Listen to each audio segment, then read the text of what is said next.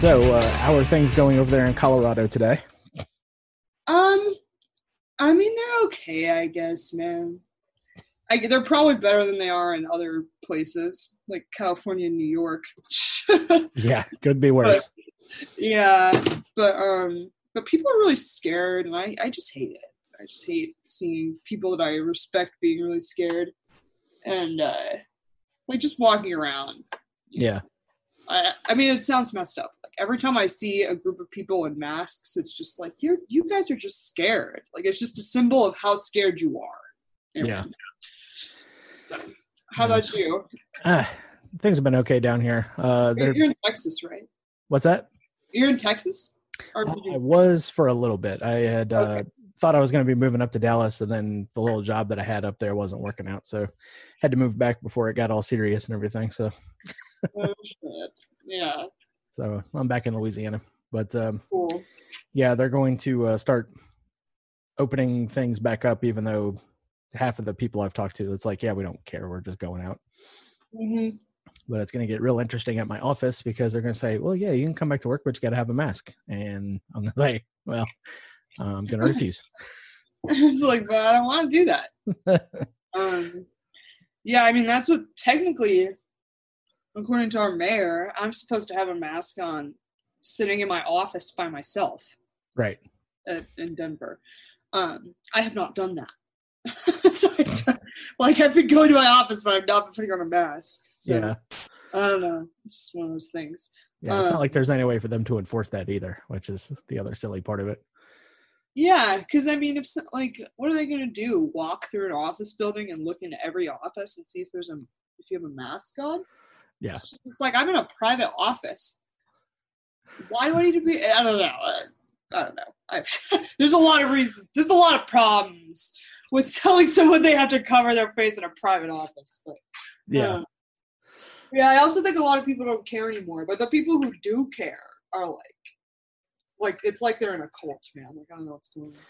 Yeah. Did you see that video today of the scold of Karens like yelling at this one poor woman in a grocery store for not wearing a mask? No, Oh, really? oh yeah. It was like 7 or 8 of them, and they all ganged up on her at once. That's crazy. Yeah, I think it was in Long Island, New York. You need to get out That of would here. be in New York, of course. Yeah, it's like, you're going to kill my grandma. I was like, oh my God. The only one that's gonna kill your grandma's you. Yeah, it was really funny because half of them were like wearing cloth masks, which, Mhm. you know, when was the last time you farted in a pair of jeans? Pretty much everybody can smell it, right? It's like, I wonder why you could smell that. People are so stupid too. That's the other thing, because so many people wearing the masks, it's like their nose is out, or people just don't care how to actually wear it. So it's really just, I think it's a way to virtue signal. Like it's like the new SJW. I'm super righteous. Oh, yeah. And I can show it by doing something that requires like no effort. Yeah. Alyssa Milano comes to mind because she had posted that selfie pic of everybody in her car and she was wearing a crocheted mask. The crocheted mask. Oh, it's so funny. And she was like, "Oh, there's a carbon filter in it." I'm like, I don't know. Like, good for you, I guess. But it's one of those times where if you're gonna show a picture of yourself in a mask, try to virtue signal. Yeah. You might not want to show something that literally looks like you just have a net over your face. Oh my God, she's so dumb, man. Oh yeah. I feel Yeah. bad for her kids because she's like using her kids to virtue signal in that pic. Well, that's what they do. It's like, look at my child and how woke they are. I know, right? I also think about how they're the same people who are like taking their kids out in masks and stuff, like to the park in masks. And I'm just like really glad I didn't grow up with parents that would have made me do something like that. It's not good for the kid. Like, let the kid get sick. I know that sounds messed up, but do it. Like, the kid needs it. Yeah. They should be in dirt. They should be playing outside. I was outside roughhousing. Like, I wasn't just. I don't know, the idea sheltered in place in a giant plastic bubble. Yeah. It's like, or my husband pointed out that people are acting like John Travolta in that Boy in the Plastic Bubble movie, except that at the end of that movie, even though he does have some like a life-threatening illness that could kill him if he goes outside, like he risks it because it's like life is too sad to like not try to go outside. You know, it's like, no, he was right. That's what I was saying. It's like, be in the bubble. That's where you belong. So, but yeah, it's weird to me. It's definitely a hysteria. It's one of those things that, I like when you read about the Salem witch trials, you're like, how could people be this crazy? You know, it's like, well, now I know. Like, now I know. Yeah, and unlike the Salem witch trials, we don't have a fungus, a wheat fungus that we can blame it on. That was making us trip balls. I know, right? It wasn't just drugs this time, man.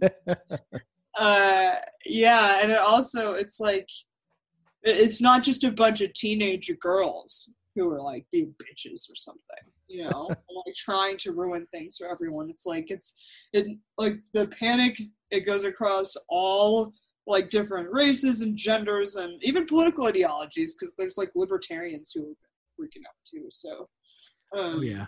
As soon as they figured out some kind of angle that this violates the non-aggression principle by walking around without a mask on. Yeah. Oh, as thin as that it is. Punch someone, man. Yeah. It's like, you're basically saying that breathing violates the nap. I was like, well, I mean, technically, yeah, but I mean, you could make the argument that secondhand smoke would also violate the nap, and how are you going to prove what gave you lung cancer and what didn't? Yeah, it's true. Well, and also, is it really an act of aggression to like get a cold, or like to get like if you were to catch something that isn't fatal at all, or like the whole asymptomatic carrier thing, like if you make someone an asymptomatic carrier, it's like they don't even know they have it. Like, how can you say they were aggressed upon? The whole idea that like getting a cold is like an act of aggression is just kind of, or like not even a cold, but just any kind of illness is an act of aggression. It's kind of crazy unless you know that you have it and you're intentionally spreading it. Yeah. Like what they made legal in California with AIDS. Yeah, with that one, when I read it, I was like, okay, obviously I misread this. They gotta have made the law the other way around. But I was like, oh no. Yeah. So it gets into the hypocrisy within the panic is really interesting. Yeah. Especially because both Republicans and Democrats have now also adopted the line of like, if it saves one life. Oh, yes. Yeah. And it's like, okay, well, if it saves one life, maybe we should bring the troops home. No, like not those lives. Not those lives. Or if it saves one life, like maybe you shouldn't have deemed abortion clinics to be like essential. Right. So I don't know. It's the hypocrisy goes wide and deep, and that goes back to Alyssa Milano too, because she's like huge on the pro-choice thing, and she's got like her kids up in there. Yeah. Keep your kids safe. It's like, what about the first two? Ugh. All right, it's a little awkward, but but I do think it's highlighted hypocrisy that we weren't able to highlight as clearly before. But I think, like you said, they managed to argue that it's violating like the nap somehow. So I think it's just that when people are, it's not possession in terms of like an actual spirit or something, but when people get like possessed by this hysteria, they'll just figure out a way to justify it. It doesn't matter what ideology they were coming from before. And so that's why we see it in all these different people. The libertarians make me especially sad though. Yeah, you would think out of an entire group of people that would get it. Yeah. I didn't think I'd have to like mute so many libertarians on Twitter. Well, no, that just came like the day after the convention when Joe Jorgensen got the nod. Oh God, yeah. And now I'm starting to get like invited to all the groups. I'm like, guys, I'm not voting for anybody. Please stop inviting me to these pages. I know, it's so silly, and I might have considered Amash for various reasons, because he's been principled in the past, but I also even had issues with him. Yeah. I was like, well, at least, like, he's been in Congress. People at least know who he is. Like, he would at least get invited onto talk shows, probably. He might have a little bit more. Yeah, if anybody had media clout, it was him. Yeah. Yeah, and it's not that you have to, like, win the popularity contest. No one in the Libertarian Party is winning that anyway. Yeah, so, but I didn't even know who she was. That is the common refrain, because after she got it, like, a lot of us were, like, posting a little gif of Jimon Hanzo from Guardians of the Galaxy, where he just goes, "Who?" Who? Well, when there's that one account who she dyed her hair red in her picture, but she was Julie Borowski. Yeah. She asked what do we think of Jo Jorgensen, and my response was who, because I didn't know that. I did notice. I watched like 20 minutes of the debate the other day, and I noticed there was a woman, and I was like, who is this chick? I kind of recognize her. And then I found out that that's who Jo Jorgensen was, but it was after she was nominated. But I went to her page, and I don't consider myself to be a big account on Twitter. Right. But I had like the same following as the person that we just nominated to be our presidential candidate. Yeah. And some people are like, oh, it's not about who people know the most. Like, look at what happened with Gary Johnson. And I'm like, yeah, I mean, people knew Gary Johnson. And look at what happened with governor of the state of New Mexico first. I know. Oh, he had some kind of name recognition. Yeah. Yeah, like he was a governor, and he still had all these gaps. I think the issue is that the lack of a following shows a lack of charisma. It shows an inability to be like a good message for liberty. Because if she was, even if she'd only been on Twitter for a year, if she was, and she was a libertarian presidential candidate as a woman, I feel like I would have heard of her. maybe I'm being. Yeah, I mean there was a few of them. Soraya Foss was one. Kim Ruff, one of my friends, she was running up until she decided to stop. And then there were a couple women in there. Yeah, Jo Jorgensen was the other one, and I had only heard about her like going into the debate, the last one, and I was like, okay, well, I guess since Amash is out, I guess Hornberger's going to run away with this one. So, I mean, there's no reason to watch. But, well, I figured that's what was going to happen too, and I didn't watch either. Yeah. But I also think it's weird how much people, I think what it is, people really want us to have a horse in this fight. Yeah. They want the liberty movement wherever you are on the liberty spectrum, They want us to have a horse in this fight, but we just really don't. Yeah. And I think that that's okay. There's been election years like that. And I don't think that, a lot of libertarians don't even think that voting is okay. So, that's kind of like, there's people who have different philosophies just on voting in of itself within libertarianism. So we're always going to have the natural problem of coming behind the same candidate. Yeah. But I think this is a particularly strange choice. And I feel like people are trying to almost accuse me of being sexist. They weren't saying it outright, because only the left will outright call you a sexist. Right. The libertarians will just imply it, or imply that, well, at least it's a woman. Like, you should be happy that it's a woman. It was like, that's not the only thing, Well, that's like when people told me, it's like, well, you should just vote for Obama because it's like, we haven't had a black president before. Yeah, I guess, except for Dwight D. Eisenhower, who was also partially black, anyways. Well, I'm pretty sure that I did a paper on, we had an assignment in elementary school. You had to draw a president out of the hat and do a paper on him. And I got Warren G. Harding, okay? And It's like, when you're in fourth grade, you don't know who the hell that is. Anyway, but I'm pretty sure he was black, actually. He was only in office for, it was less than 2 years, and then he died. But I think that he was part black or mixed. You can see it. You want to talk about a scandalous president, not just for his, possible skin color. Yeah, that's true. But no, I think that there's something weird going on with the Libertarian Party.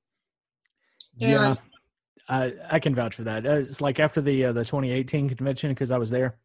There was a lot of little side conversations that I kind of overheard, and I was like, "Oh, there's definitely something else going on behind the scenes here that I think I just caught like a little whiff of." So, your instincts on that may be correct. I think that in general, Nicholas Sawark, or whatever his name is, he's like the chair, right? Yeah. Well, about to be former, because he didn't. He didn't decide he was going to go up for it again. So it's. He didn't. Yeah. So it's down to Joe Bishop Henchman and Josh Smith, who are running for it this time, and I don't think they've picked as of this recording date. So. Yeah, although the convention isn't it supposed to be happening like partially online right now or something? Yeah, they did the online portion of it. It was like Friday and Saturday. And I'm not sure if they had anything going on yesterday. I think today they were supposed to have some of it wrapped up, but they're supposed to also have like an in-person convention in Orlando in July.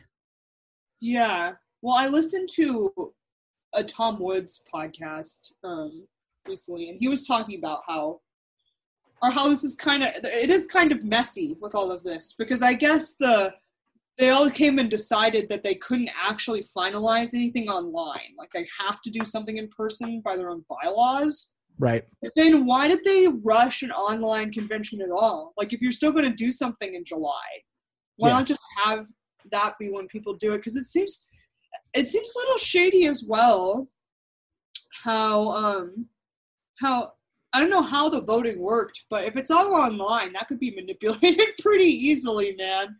Yeah, and there was some charges leveled by one of the other candidates. It was like, there was, not all of the people who were able to vote got to vote. There was a little bit of chicanery going on beforehand, where if you were a delegate, you didn't get the email invite for the link to join, to join the online meeting and everything. So yeah, there was some problems with it. I also found out that a girl that I know who lives here in Colorado was somehow a delegate for California. Yeah, with California, if you pay the state dues for California, it doesn't have a residency requirement, so you can do that. See, this seems problematic. Like, it just seems a little bit. Like, there's not a lot of transparency there, and I think the leadership is really a problem. I'm glad that he's leaving. We'll see if that helps clean it up. Maybe. But I'm hesitant. I've been skeptical of the Libertarian Party for some time. Well, that's good. That's a healthy skepticism. I got skeptical after the last convention, so I was like, oh, I see. They're just going to do things the way they want to. There was a out and out avowed pedophile that was in charge of the North Carolina Libertarian. He was running as a Senate candidate or something like that. Had wrote fiction about abusing his wife and children, and we were supposed to come together and get a judicial committee set up so we can kick the guy out of the party. And by the end of it, sure enough, we didn't elect any kind of judicial committee to do that. So yeah. I was like, that should be kind of a slam dunk case of like, maybe let's stop with all of the motions on the floor and let's just get ahead with business. Yeah. Because I don't know about the rest of you. I love arguing about bylaws and platform and everything. The bylaws. That's the thing we should really be focusing on. That's right. That's right. Yeah, I was skeptical of them. Gary Johnson, he wasn't a great candidate, but he was okay. But when they chose Bill Weld as the VP in 2016, I was like, what the fuck are you guys doing? Yeah. I don't know. I don't understand what you guys are doing. Like, yeah, Mr. Massachusetts gun grabber? Sure. Yeah, I know. It's like, that guy's basically just a straight up, like, neocon Republican type. And you put him as the VP. Especially, it's like you have McAfee in there, okay? You're like, we have an election where it's basically who can win a presidential reality show. Yeah. You got McCaffrey as an option. He's not off at sea, like evading the law yet. You know? So it's like he was the right choice. Gary Johnson was okay. Bill Weld was not okay. And then when they treated Maj Toure, like when they uninvited him, like that was all Daniel Hayes. That was so bizarre. Yeah, that was all Daniel Hayes, and I'm right here in Louisiana with him, so yeah. See, and I don't. It's like Daniel Hayes. It's like, who does he think he is, man? Maj Toure is a very influential person, and he's well known all across the country. And you can't. You don't want to just like. What kind of purity tests are we running where the most influential libertarians are getting like ousted? And they're trying to do it with the Mises Caucus people in general. Like they're trying to say that they're just picking a fight with the people who can get the most people into the movement. I mean, why else would you go after Tom Woods? Serious? Why on earth would you go after Tom Woods? Yeah. I don't understand that. And Nicholas Sarwark has the balls to say stuff on Twitter that's like anti-Ron Paul. And it's like, okay, admittedly, maybe we've elevated Ron Paul pretty high in our esteem. Yeah, hero worship is always going to be gross. No matter who it is, you know. But still, if there was ever a man that deserved your just trust that guy's a libertarian, okay? It's like Ron Paul is that guy. He's proven himself, all right? We don't have to. He inspires libertarians of all persuasions. We don't have to be being critical of Ron Paul's stance, especially when he was basically promoting something anti-war. And Nicholas Sarwark is like, ooh, like, what are they? I don't know. I forget the exact tweet, but he basically said that he was carrying water for someone. I feel like he almost implied that he was trying to kowtow for Israel or something like that. But the idea that people like Tom Woods, Maj Toure, Ron Paul, okay, these people have been mocked by the leadership of the Libertarian Party. It's really they're just shooting themselves in the foot. They're trying to go for people who would never vote for them anyway. You know, they're trying to pander to people who are crazy authoritarians. It's like there are moderates that you might be able to pull to the Libertarian Party, but we will never win if you alienate libertarians. Yeah. If you alienate your own base. Yeah, and if you're going to come out and try to say don't at all, then if you're going to come out and try to say because they won't sign this little letter about being anti-fascist and everything, that somehow implies that you are. It's like, I read that letter. I wasn't going to sign it either. It was like, this is the silliest thing ever. I mean, of course we're anti-fascist. I know. It's kind of in the name, you know, don't aggress on people and don't take their property. And that's kind of the whole fascist stick, right? And why would we jump on and sign something like that when there's a violent authoritarian movement going around that's calling themselves the anti-fascists? We don't have to say that in that phrasing. Like you said, the libertarian platform should speak for itself in that regard. There should be no confusion. The statement of principles alone should just tell everybody. Yeah. Like the platform, I don't know. I haven't read what the platform is on the page in a while. But it should be abundantly clear that a libertarian is not a fascist. Oh, yeah. People don't even have to read past the statement of principles to know that. So that kind of just lays everything out. But it's one of those things. People don't know what words mean anymore. So that's kind of a definitely true. Problem. Definitely true. I mean, when you can get into a semantic argument over, you know, why the comma is there in that particular sentence. Yeah. And I'm sure as a lawyer, you're probably very upset with that because that's usually how some cases break down, right? Yeah, although, you know, the more I practice, the more I find that a lot of lawyers are they're not good writers at all. You know, it's very surprising how many of these people passed the bar.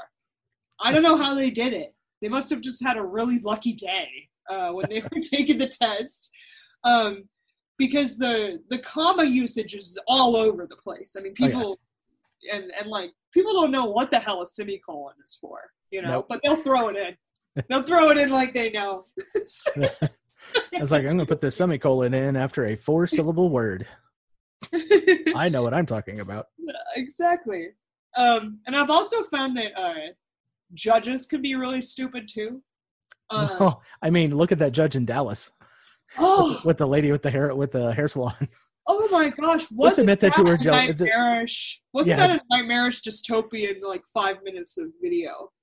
I mean, I was like, am I watching a Kafka play? What is this? Or like an episode of The Twilight Zone? Yeah, pretty much.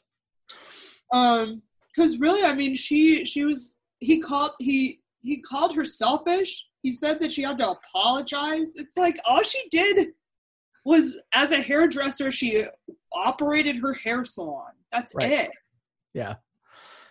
And our governor, he was out calling people selfish and ignorant the other day for going like fishing,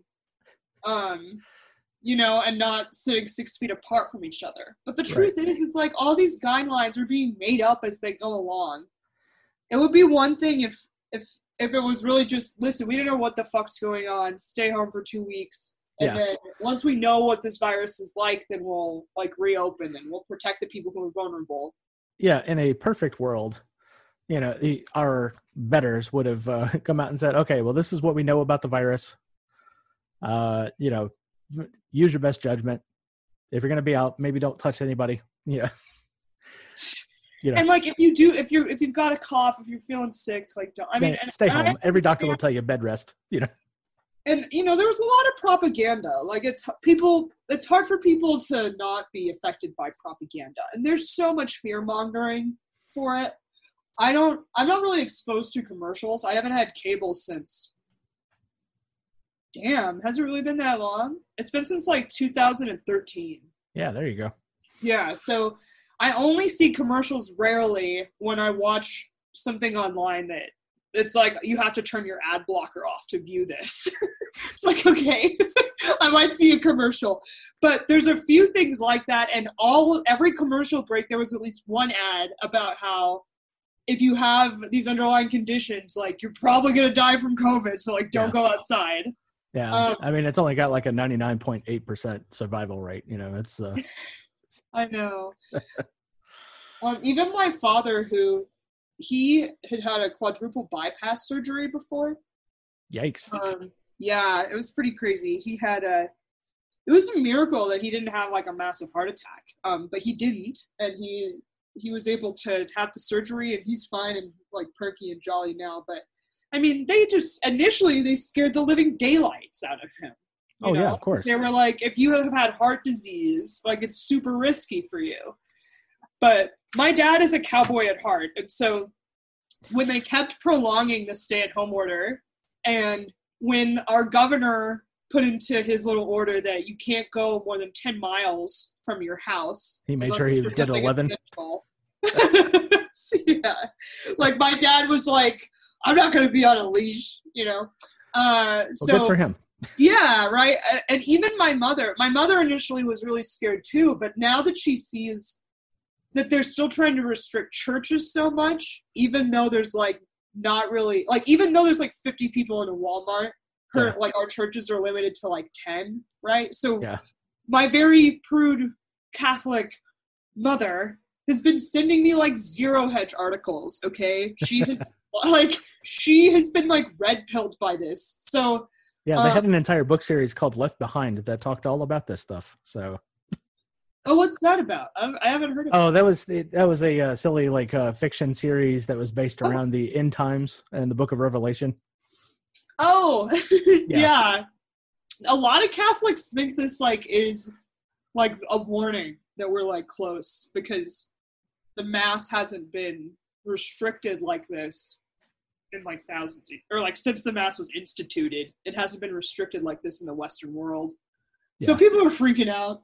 I don't think it's the end of days. I think that people are just hysterical. And because we're kind of a global world now, the hysteria is not isolated. Like it definitely doesn't help with the 24-hour news cycle.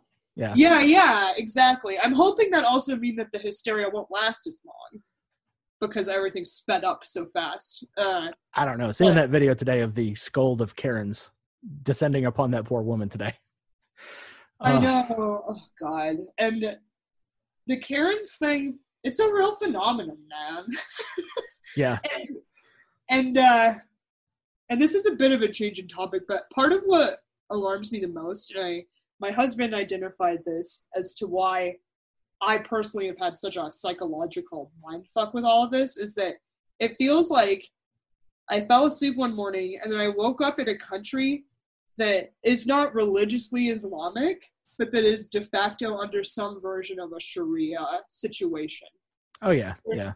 Where now it's like people are telling me I have to cover my face, and they have like a religious zealotry about it. And it's apparently for my own safety and or like for the safety of people around me, I guess. But a lot of the time when I object to it, people are like, "You stupid moron, it's for your own good." You know, it's like, well, that's what they tell women. Yeah, they do. Yeah. And when I first brought that up, it was when the masks weren't mandatory yet. They were just highly recommended.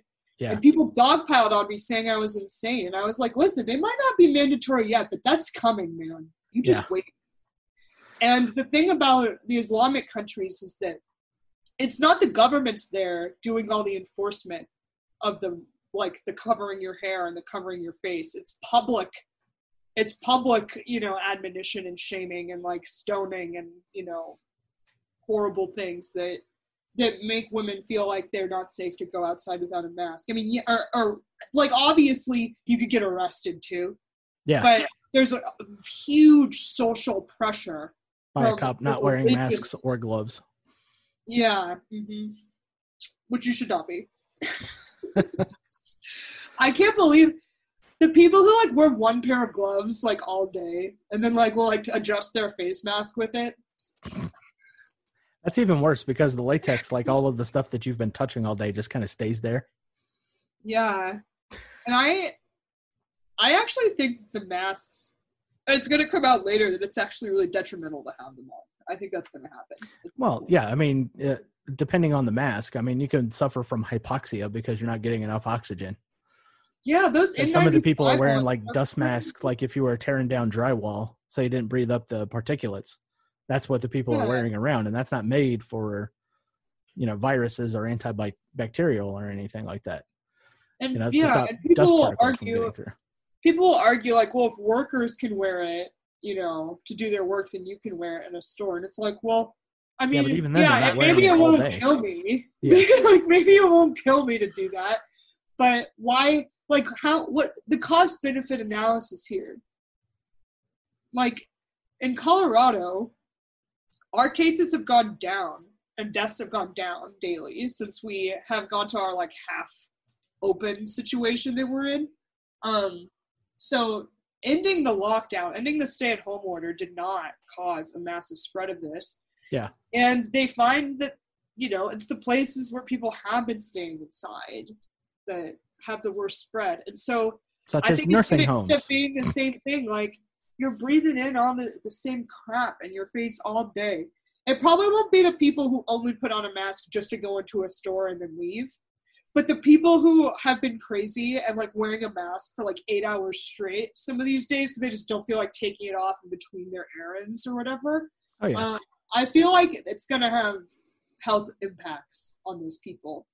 And someone did crash their car. They said it was probably because they passed out because they had an N95 mask on. Yeah. Some people want to say that they're just speculating that. But it was like the official story, from the police that someone passed out in an N95 mask because they had too much carbon dioxide and then they crashed their car. They managed to survive that accident, but they were like hospitalized pretty badly. And it's like when there's someone else who's in the hospital who, is taking a bed away from all the people who aren't at the hospital. Is Louisiana overwhelmed in your hospitals? New Orleans is. Yeah, New Orleans got hit pretty hard with it. And I think that's just because it's a city where people are living on top of each other in a very small area. And like the town where I live, they had a whole bunch of cases, but even my younger brother had it, and I was even asking him, I was like, okay, so it was like every bed filled up on that floor and everything? And he was like, nah, he's like, not from what I could tell. I mean, you would look and there was a whole bunch of empty beds, and there was like maybe 3 of us that had like really bad cases of it. And, you know, in his worst day, he had like 103 fever, and they had to put bags of ice under his armpits to cool his core temperature down. Wow. But after that, you know, once he got his oxygen saturation up, then he was free to go again. So, can you tell me a little bit about that, if you don't mind? Was he on a ventilator? No, they never put him on a ventilator. They did hook, you know how like sometimes they'll have like the little oxygen tube they'll just kind of hook into your nose. And that's just to create positive pressure. Mm-hmm. So he had that. And then, like I said, that first day he had like that really horrible temperature. And then after that, it was just a matter of getting him to a oxygen saturation level. And he was already asthmatic to begin with. So, I mean, he was right in line with the, with the people who would have been affected by it. Yeah. Well, that's the thing. There's people who I'm like, man, if you have like a lung condition, yeah, you should probably wait till it's kind of passed through the whole herd, so to speak. Yeah. And sort of self-isolate, but all right, let's just pump the brakes right there. We'll be right back. Hey there, bartender. Yeah, what'll it be, pal? Well, if you could, give me directions to the nearest bar that handles Bigfoot, the Road Toad, a dog man even. The what and the who's it? Don't look at me with that tone of voice, young man. Look, I'm being serious. I ain't got a clue what the hell you're talking about. Yeah, look, it's my roommate, Harry. Jesus. What you doing, rebel? What are you doing here? Trying to get information for the Cryptid Bar. This a friend of yours, pal? Yeah, sort of. I heard you talking to a cryptid bartender. Oh, yeah. Harley, the cryptid bartender. Not a real bar. What? It's promo time, isn't it? Affirmative. Okay, folks, head on over to the Cryptid Bartender on Facebook, Instagram, even Twitter. All right, Harry, let's get the fuck out of here. Adios, you weirdos. Hey, y'all, before we get back into it, I just want to tell you about a new podcast I learned about. It's called The Porcupine Perspective. Check them out. porcupinepov.porcupinepodcast.com. He said, afterwards, he was okay, huh? He's back home. Yeah, he's back home, back working and everything. He just said, yeah, it's probably like the worst sickness I've ever gotten, you know. Yeah. It's like, it, you know, definitely knocked him down for a couple of days. And he's back to normal. He thinks he caught it from somebody at work because he remembers before all the lockdowns went in place, there was one guy at work who looked awful. Well, you know, my boss, right before all this happened, or right before the lockdowns happened, he had the worst chest cold he said he's ever had in his whole life. Yeah. He said it felt like the congestion in his lungs was so thick that he had never felt anything like that, and he had to get like a steroid shot, but that calmed it down and he was better like the next day.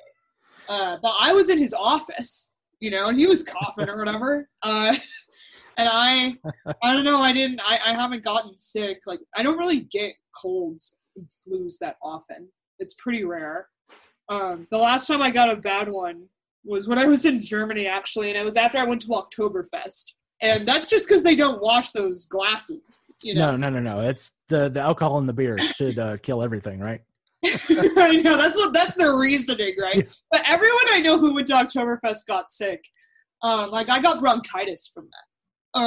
But again, it's one of those things where it's what we were talking about earlier. It's like, was that like an act of aggression against me that I like got bronchitis like at Oktoberfest? Like, I don't. Can you narrow it down to the exact individual who gave it to you? Yeah. Yeah. Which one of the many women with the steins, you know, was it? Or like, which one of the, I don't know, the bartenders? Or which one of like the random guys who was drinking and like spilled beer on me? You know, it's just, it could have been any of those things, but or just somebody walking into Beer Fest with you, you know. So seriously, yeah, it could have just been the person I went to Oktoberfest with. Could have just had it. Was an asymptomatic carrier, you know, which really just means a healthy person. I stand by that. I don't get the whole asymptomatic carrier thing, because it's like, well, either you got it or you don't. Yeah. I just don't see how somebody's going to carry a disease and then just not show any symptoms of it.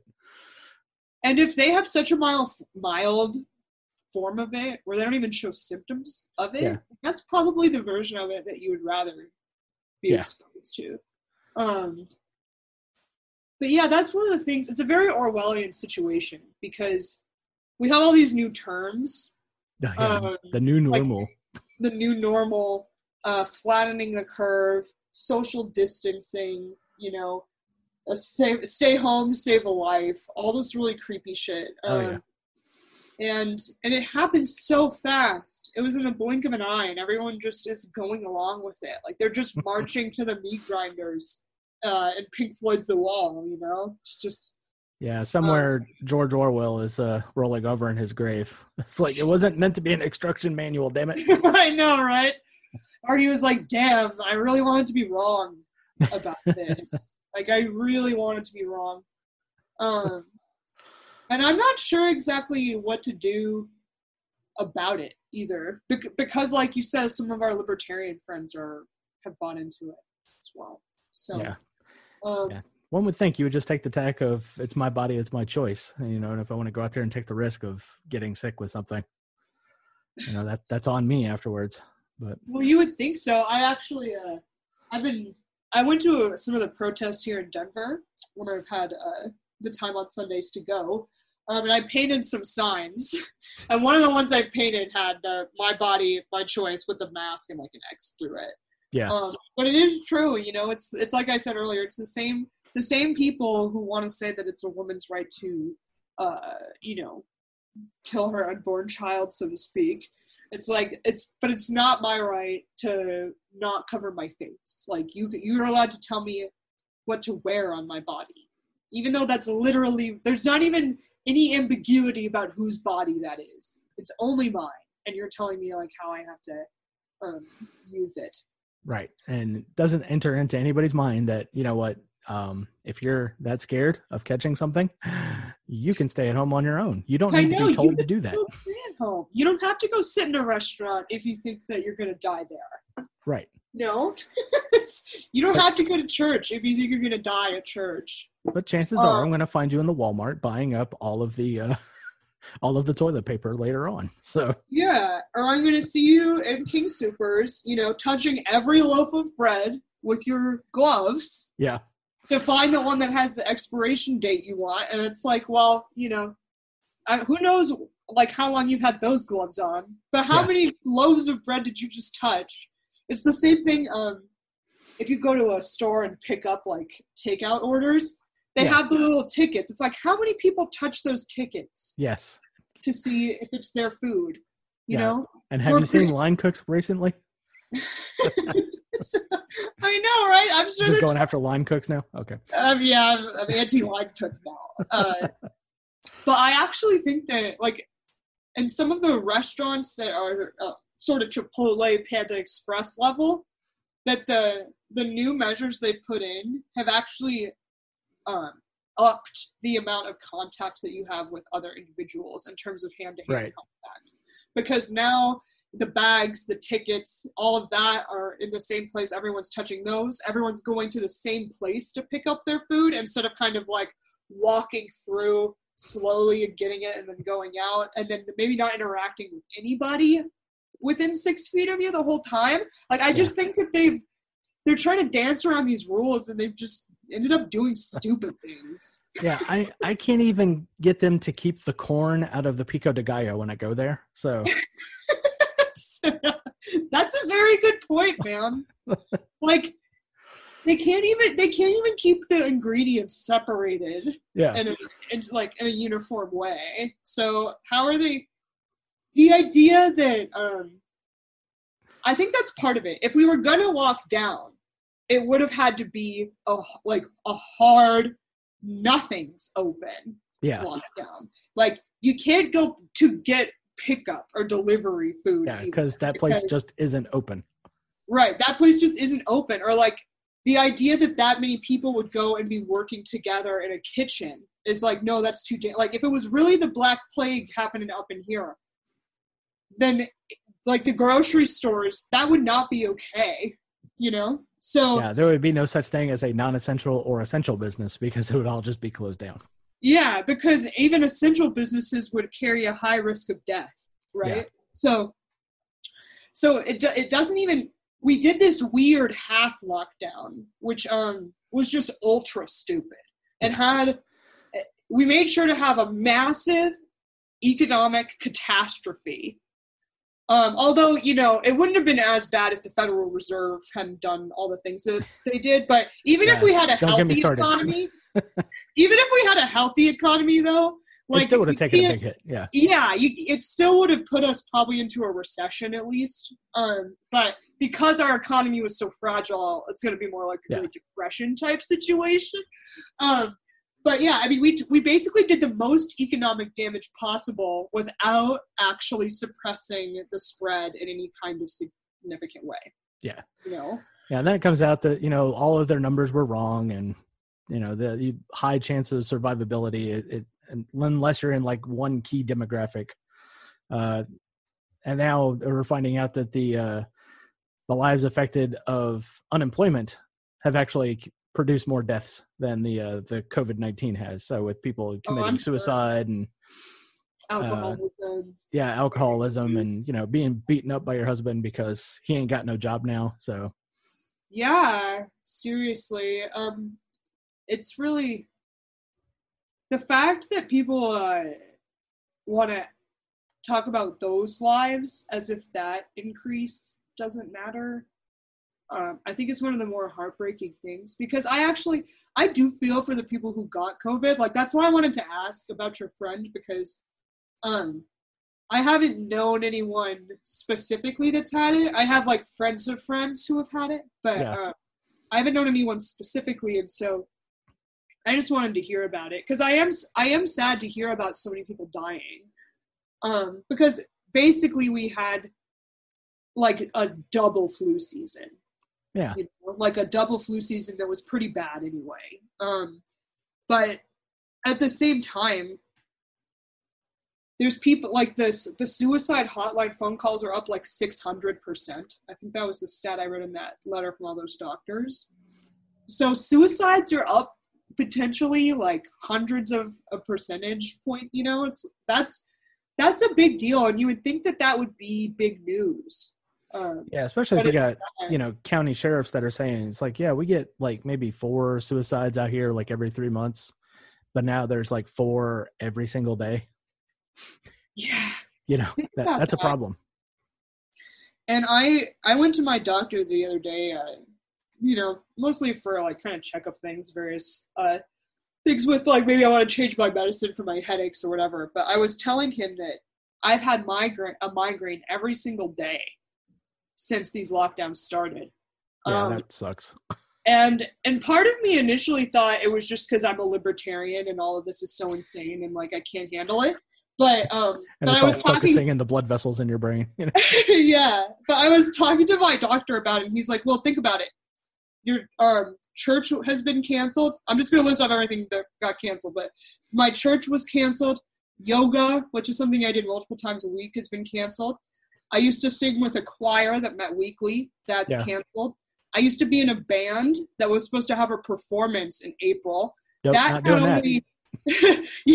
That not only got canceled for that, but the people who are in that band with me are so scared that they don't even want to perform in the fall, and they actually don't even want to schedule another performance at all until there's like a vaccine. So, all right, so that band is broken up. Yeah, so that's probably just over forever.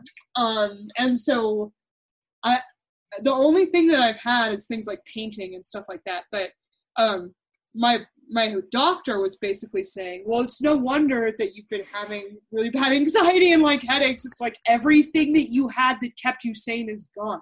Yeah, pretty much. Sounds like it. And he said that for him, his life hasn't really changed because as a doctor, he's been going into the same office. He's essential, in that way. Right. And the only activities that he really enjoys weren't what made illegal. So, but there's so many people who their entire lives have been destroyed by this. not like I'm lucky that my job is fine. Like we have more work than ever at my law firm. But so many people, not only did they lose all of their extracurricular stuff like I just talked about, you know, or their extracurricular, I sound like a student, all of their hobbies. Yeah. But it's also whatever their job was is also gone. And they might still be getting paid on a furlough or something. But a lot of people, not only did they lose their means of making money, but they are not making the money at all either. And they don't have anything to do for fun. So we have all these people at home. Their jobs have been made illegal. They can't make money to pay rent. And they can't even go to a bar and, like, you know, blow off steam. Yeah, and humans are social creatures. And you've had this whole thing designed to be, you know, well, now we have to be antisocial. You know, yeah. For some of us, we're like, oh, thank God, everyone's finally catching up. We don't have to go outside anymore. But yeah, I mean, when I'm seeing pictures of, you know, it's like, oh, well, they had this nice little get together in the field, and they had the little circles drawn that was like 12 feet apart from each other. I was like, there's nothing in this picture that looks normal, by the way. Nothing is normal about it. And speaking of that, there's a priest here in Colorado who he's figured out a way to get around the 10-person limit on mass attendance by doing it outside and separating people into groups of 10 at least like 20 feet apart. And so he just kind of created little boxes outside, and so he does the mass outside, and that way as many people can come as can fit. But it's so weird that this is where we are, though. Like, to have like 40 people at a church service, we have to all sit in like these separated things in little groups of 10 or less. The first week I went, like, a lot of people had masks on, but when I went yesterday, it was more about 50-50 with the masks. I think people starting to notice there's a little bit less of them out in public now. Yeah, it's going down a little bit. And even the ones that I do see on, they're not wearing them correctly. They either got it down around their chin or their nose is peeking out of the top of it. Yeah. But I mention it because for a long time, I really thought that the right that was in the Bill of Rights, what was in the most danger was our Second Amendment. I really thought that. And I still think, yeah, I mean, people still try to attack it, but I mean, you saw what happened in California when he tried to make the gun shops non-essential. Like, they still had lines all the way around the corner, you know. People get scared. Pretty fair job of eviscerating the First Amendment. You know, you can't stand up with a bunch of people. I know. So no protesting. It's a situation where it's like, I was able to buy a rifle and ammo and all of this without going to a gun shop, other than like, I had to have the background check run when I picked up the rifle. Yeah. But my ability to purchase a firearm, at least in Colorado, is not really impacted right now. Or my ability to carry it, it's really not. However, my ability to practice my religion is fucked right now. Right. And same thing with, even if you're not religious, like your right to protest, your right to assemble, your freedom of speech. Because they literally put a muzzle on you and told you it was a mask. So. Yeah, the mask thing is a huge violation, man. Yeah. When I've decided, though, that if anyone yells at me about not having a mask on, I'm just going to be like, I'm sorry, I can't hear you. Maybe you should take off your mask. I'm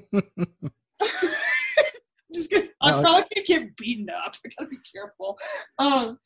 But I think that it's just I think people can tell, especially on my Twitter account, that I've been more passionate about the religious thing recently, but it's because I never imagined in a million years that my religious liberty was in this much jeopardy. Right. Like, I thought the gun thing was a troubling thing because so many people were coming for the gun, so to speak. So many candidates in the Democratic race were just like, yeah, let's ban semi-automatics. It's like, you don't even know what that means, you know? But that debate seems like it's pretty much over for the most part. We have some stuff to clean up, like the red flag laws are kind of a mess or whatever.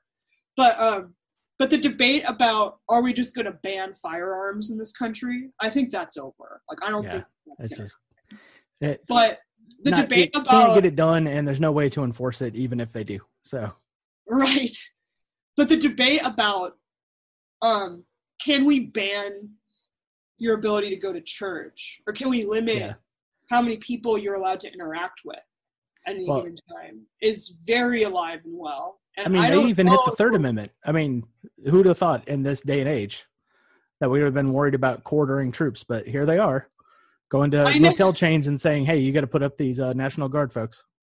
Right? I was like, holy shit. I always joked that the only amendment that probably wouldn't get violated was the third. And here it was. But it's like, oh my God, they're actually violating that part of the Bill of Rights too. And when I was a kid, my mother, I told you she's ultra Catholic, right? So she would try to warn me about, there were times where it was really hard for people to go to mass. Like, you should be thankful that you can go. And I was just like, who would get mad at us for going to church? Who's going to get mad at us for going and sitting in church on a Sunday morning? Like, most people who are here don't even want to be here, as well. It's like how you haven't met Karen or Bradley yet, so. I know. Oh, Brad's are like the male Karens, I think. Or maybe Mark, because Mark Cuban is just awful. Or he's just been in his little mansion too long. He's got to get out. A little bit detached from the rest of reality. Yeah. But yeah, I don't know though. I wanted to bring that up because I ordinarily I probably would come on this podcast and talk about guns, but yeah, I'm just not. I'm kind of a gun nut, and I'm a big gun advocate, and it's sort of weird. Like I just am. I mean, you have your little thing with cowboy action, so that's. What was that you said then? I was like, you have your little weird thing about cowboy action. I mean, I don't get it, but I know. It's funny because the rifle I bought in the quarantine was my lever action. I spent my Federal Reserve Monopoly money on it. So I turned my Monopoly money into something real and also something that I can use to defend my rights with. Yep. But it's partially because I really love Annie Oakley. And I always liked her, like even when I was in elementary school, I think I did a book or a biography on her or something, but I've been watching silly shows like Top Shot and other things like that too, and I've been watching people do trick shots with rifles, and I just thought it was amazing how many trick shots Annie Oakley like came up with herself, and she was such a badass, and she was only like 5 feet tall. She wasn't that big, No. But she was a big advocate of still being feminine, but also embracing the firearm. It's like if my goal is for everyone, this was a quote from her. I might be paraphrasing a little, but it was essentially that my goal would be that every woman could handle a firearm as well as they handle a baby. Yeah. And when she performed, it was all in dresses. Oh yeah, she had her dresses on, and she would do crazy, like her trick shots are impressive, especially now that I have the lever action and I was holding it in my hand and thinking about it. She does one where she puts it on her shoulder and shoots over her shoulder backwards. Yeah, with a mirror. To see the target, right? Yeah. And just the thought of hitting a bullseye when you can't even really see perfectly where your gun is aimed is just crazy to me. Like that's amazing. And so she's just one of these, she just kind of embodies what I think that like a modern feminist should be like. And I like the lever action too, because the repeating rifle, right? The jump from just like a single shot situation, sort of like what you had with muskets or whatever, where you had to like load every round individually, and you had that one shot, and if you missed, then there's like a decent amount of lag before you get to fire off something else. Even when they moved into cartridges, you had the rolling block where you still had to, drop the gate, undo the shell that's already in there because there was no spring ejector. Right. Yeah. There was put the new one in, close it back up, get it ready to fire. So, I mean, you went from a 30-second load to, a 10-second load, but still, I mean, that's a lifetime. Exactly. I mean, yeah, that's in terms of a firefight, that is a lifetime. It really is. Right. So I really love that, the whole idea of like a repeating rifle. It really changed the game. It also was sort of the gun that won the West, so to speak. And it was also a gun that Native Americans embraced too. Once they once they figured it out, like because it shot almost as fast as their arrows. So yeah. So they would use them to like hunt buffalo and stuff after they found out about it. Right. But so it's really, historically speaking, I think it's a really cool firearm. And someone basically told me that it was a boomer version of an AR-15. And I was like, and it's like, well, that might actually be true. But the thing is, I don't actually need a firearm for the purpose of taking down as many guys as possible, as fast as possible. Like that, when I purchased a rifle, that wasn't really my consideration. Like, obviously, if that was what I wanted, I would want a semi-automatic rifle that wouldn't require, like, it would be almost, you would want to be able to aim from the hip a little bit more. You wouldn't want the precision necessarily of like a long-barreled rifle for that necessarily. I mean, it depends on what you're trying to do. Yeah. But for the most part, like, I understand, yeah, if I was going to be in a militia right now, maybe the lever action rifle is not ideal for that. No, not in the least bit. But I mean, if you got 3 gangbangers coming through the door. Yeah, like if I have a burglar up in here, I think that'll do just fine. You know, like if. And what caliber did you get it in? 357 Magnum? It's in a 38 Special, mostly because that's what my revolver is in. Oh, okay. So I can actually just use the same. I mean, I still wouldn't want to be shot by it, you know. Right. I'll even say that about a 22. So it's not meant to kill big game. That's for sure. But if make you think twice about it, though. Yeah, I do think I could probably still take down a deer or something like that. I don't know if I would get a buffalo though. You know, nah, probably not a buffalo. It's all piss off a buffalo. Size. Yeah, I would just piss off a buffalo. Exactly. But it's really that's more for me to be able to, first of all, to practice and do little trick shots in competitions and stuff. If they ever allow rifle competitions again, right? Who knows if that's even going to happen. But it would be like, it's really going to be a firearm for me to have fun with and for me to use as like home protection. Yeah. But it's interesting. There's so many like really hardcore like ANCAP guys who jump in my mentions whenever I talk about my lever action, or just like, oh, you couldn't kill nearly as many dudes with that. It's like, I'm actually not planning on killing that many dudes. Like, you might be surprised to find out that I'm not actually planning on killing anyone with it. Right. I hope that I never have to use it on even if it comes down to that lever action will get you the M4, you know. Mm-hmm. I mean, I think there'll be plenty of them lying around for you to just pick up. It's true. And I gotta say, like, if you came into my house and I shot you in the chest with that rifle, it's not like you're gonna keep coming at me, you know? You probably would just leave the house after that. And if you got hit in the head with that, that's the on-off switch right there. So yeah, so it's just a matter of but it's a matter of like what you actually want the firearm for. And I think that people have obviously utilitarianism matters, especially with firearms because it's a tool, but aesthetics have to play kind of a role, you know.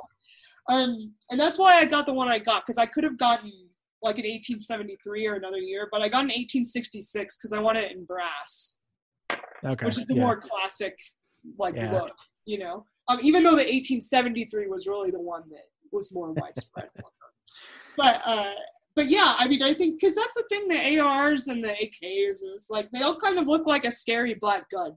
And while that's all well and good because it works well for protection in that regard, or if you do want to be in a militia, it's, you know, I appreciate the beauty and the craftsmanship in firearms too, and I don't think as many people care about that these days. Yeah. In my case, my AR-15 is a scary green, brown, and black gun, so because it's camouflaged. How is it? Oh, it's camouflage, huh? Yeah, rattle can. So did you get it custom painted? No, I just you buy the camouflage paint from the store, and then you just spray it up. You might throw like a couple of leaves on there to give it some little pattern to it, but that's about it. Interesting. Yep. Only thing I have to do is just make sure you just put painter's tape over the optic and the sights, and then spray everything else. So I didn't know camouflage was just like a color of paint. I don't know. I guess I assumed that there was more patterning or thoughtfulness behind. Yeah, you can. They have like specific camouflage paint that's like matte green, matte brown, and matte black. Oh, So okay. there's no gloss to it. Interesting. Yes, Well, because I've been unfortunately, looking. nature doesn't create things that are got long, straight black lines. So It's true. yeah, got to It's break up very that outline true. a little bit. Yeah, I gotta say, my rifle is not. It's not going to be invisible. It's not going to be blending in. Yeah. But I'm okay with that. I've been trying to look into engravers and other things like that to get it real fancy, like Yeah. some nice scrolls on there, maybe some mountains up in there too. So I got to imagine in Colorado, there's got to be an engraver somewhere. So well, I knew of one, and I reached out to him, but I haven't heard back. But yeah, it's something that is, I don't know. Firearms are well beloved in Colorado. yes. And that's why there was never a question that the firearm stores were not getting closed. Some of the gun ranges closed or whatever because they couldn't. There was no way to do social distancing in them, I guess. But the gun shops were always essential. Yeah. They knew that they were going to get away with that. Yeah. So there's no way you're going to shut that down. And even if they did, I mean, now you got an Don't entire. Coloradans have guns, man? Even Democrats in Colorado have a lot of guns. Yeah, so. I mean it's the same way down here in Louisiana. It's like even the Democrats they're all armed. So It's really, I do think that it's really only those big cities where you have a lot of people who are just unarmed and just think that would be the way to go, is if everyone could just be unarmed too. Yeah, they have this false idea that the police are like a minute away when there's trouble. Yeah, it's like, have you ever called 911 and had to wait for like even in a big city to arrive? Because it takes a long ass time. Yeah, and it's like, and you can get out your cell phone and dial 911. When you're being stabbed Someone's, trying to rape or you. beaten. Yeah, I don't know. That's one of the things that's one of the arguments I try to make, especially with feminists who are anti-gun, is like, listen, if you have some 250-pound dude trying to tackle you down or trying to chase you down, there's no way a cop is going to be able to get there in time to protect you. Right. But if you fire a round at that guy, even if you miss, yeah, he's probably not coming back. Away, yeah. Because is it worth dying to try to rape you? Probably not. So he'll go find somebody else who's not going to ventilate him. So right, or who's not going to fight back like that. So yeah, but that, I don't know. It's one of those things again where I think that, like I said, this whole pandemic thing has almost intrinsically shown people the internal desire to have a firearm, because people are, I mean, obviously insane leftists thought that everyone started buying firearms because we were going to shoot the virus or something, because they're absolute imbeciles. No. But you had 40 million people unemployed with nothing to do. Yeah, the real thing is there's going to be unrest because when people lose everything, they lose it. And, there's going to be massive unemployment, food shortages maybe, all kinds of stuff like that. And so people want to have firearms to protect their homes, to protect the resources they have, protect the food they might have. People intrinsically know that the way to actually protect that yourself from that kind of stuff is with your own firearms, not with the government or with the police, because they're not going to get there in time. And especially now, people know that because the police in some of these jurisdictions said they weren't even going to arrest people for certain crimes like burglary or robbery. Yeah, we're just not going to devote any resources to that. But, God help if you've got a plant in your possession. I know. We'll still kick in your door for that. Or, damn it, if you try to go to the beach. Yeah. Mom taking your kid to the park? How dare you? Yeah, right? Or did you try to sit in a restaurant? Or open a restaurant as a restaurateur? Yeah. You selfish POS. We're going to arrest you. So if anybody wants a real dose of reality, just go onto YouTube and look up all the videos where it shows where somebody's EBT card was turned off. Oh my and then God. The little rampage that ensues after that.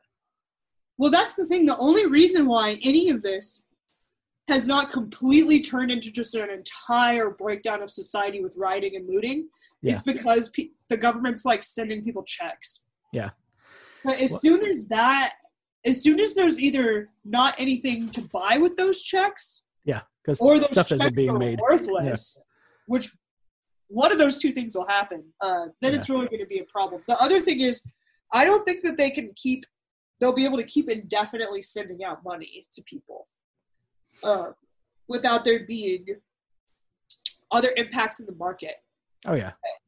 They'll want to deal with. But eventually, how many trillions of dollars have they printed since the lockdowns? It's up to like 10 trillion, isn't it?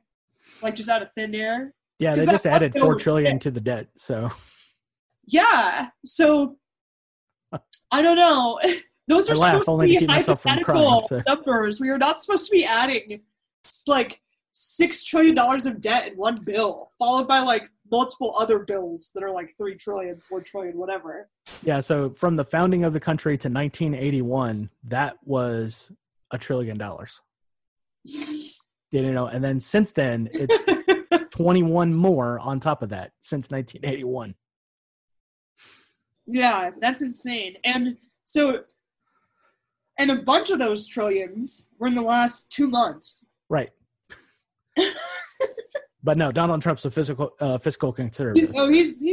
He's really a fiscally conservative guy. Yes, and very religious because there's video of him in a church. Yeah. Although I will say, I'm proud of him for saying, or for pointing out the hypocrisy of the fact that like a Target has like 100 people in it and a church can only have 10. I was like, okay, great. So just tell everybody, look, there's no federal restriction. Go out, you know? Yeah. But I don't believe for a second that Donald Trump is a religious man or a deeply Christian man. And I think that people are confused about that. No. To Donald Trump, he is his own God. So. Yeah, he serves himself, and that is clear. That is pretty much it. But yeah, I do think that, and this is part of the other reason too, though. Like Donald Trump says stuff like that. He's like, oh, someone's kind of standing up for religious liberty, but the truth is that within Catholicism, at least, our religious leaders aren't even standing up for it. Right. So, because you got Frankie One Lung over there in the Vatican. Yeah. He's basically just saying, yes, believe Dr. Fauci. It's like, all right, guy. I probably shouldn't be like on record calling the Pope a dick, but I do think that he's kind of a dick. I also don't think that he's Catholic, like at all, probably. I don't know if you know some of these things, but he questioned whether or not Christ was divine. He's like, yeah, I don't know about that. It's like, you're the fucking Pope. Get a grip. It's like, not everyone has to be a Christian. Not everyone has to believe Christ is divine. But the Pope definitely maybe should ascribe to that just a little bit. But yeah, so, and this was just one last thing I was going to say is like the reason why I'm worried about religious freedom is, you know, the Catholic Church actually fought for the Mass many times in this country because during Prohibition, you know, the wine was made illegal. Yeah. So part of the Eucharist was made illegal. And the Catholics were like, we don't give a fuck. We're still going to do it. Like, it's part of our religion. It's religious freedom. And they got an exemption because they fought back. They fought the government back and got an exemption to have the Mass and to have wine at the Masses. You know who else got an exemption during Prohibition? The Rockefellers, because they were making vodka down in Arkansas for medicinal purposes. Well, I mean, clearly it was essential. I mean, that vodka production was essential. You know, your little just private distillery, your little baby one, you know, that's just dangerous. Okay. Yeah. Your bathtub gin, how dare you? Bathtub gin. Oh my God. Well, I was thinking about it. It's like, this is like Prohibition, but times like 1,000. Yeah, because it's ridiculous bad. It's just nothing about this is going to be ended up being good. No. And I think that, first of all, I think that the Democratic states, or at least the swing states that went blue in 2018 with their governors or whatever, those states are going to go red. And it's because the Democratic leadership has annihilated the livelihoods of so many people. And it's just abundantly clear now. Like the Karens are not going to win this election, you know? Like they're actually not the majority. They're just loud and obnoxious, you know? Yeah, and the working class people that live in those states, you know, they all know. Gretchen Whitmer, yeah. Well, seriously, it's like these are service economies, and you banned most services. So you made most people's jobs illegal. And you can't, how are you gonna get someone's vote when you're literally telling them that not only can they not leave their house, but they can't do their job anymore. And if they try to do their job, they're selfish. Like if they want to be able to pay their bills, they're selfish. Yeah, and trying to guilt trip them. You're trying to kill grandma. Yeah, and it was fatal for Hillary Clinton to insult the working class, in my opinion. I think that's what really did her in, was that she called them deplorables, you know, all of that. And that's what's happening right now. And trying to play the popular vote game by only going after the big population centers. You know, when you forget about Ohio doesn't forget about you, you know. It's true. But the truth is, I mean, New York and LA, you know, they're kind of special.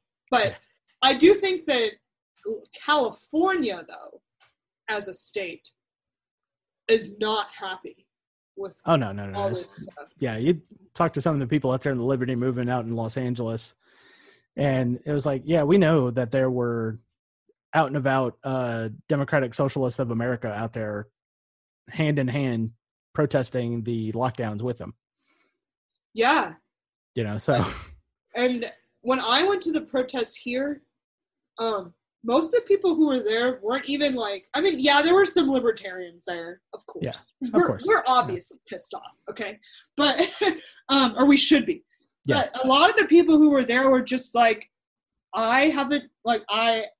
either I'm a waitress, I'm a waiter, something like that. Maybe not even have like any kind of political affiliation. Yeah.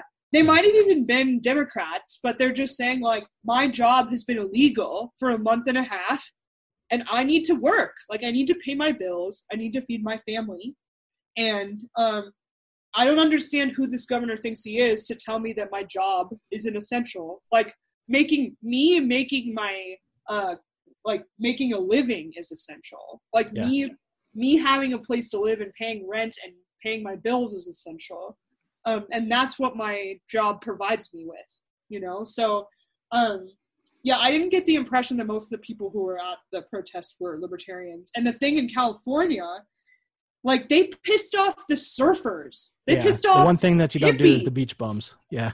Yeah, like they pissed off the people who don't even care about voting or about politics because they just want to chill and have fun. It's like, you banned fun. Yeah. And you can't do that in Southern California. Unless the fun is like video games or watching TV at home, you know, like unless the fun is inside your house, it's banned.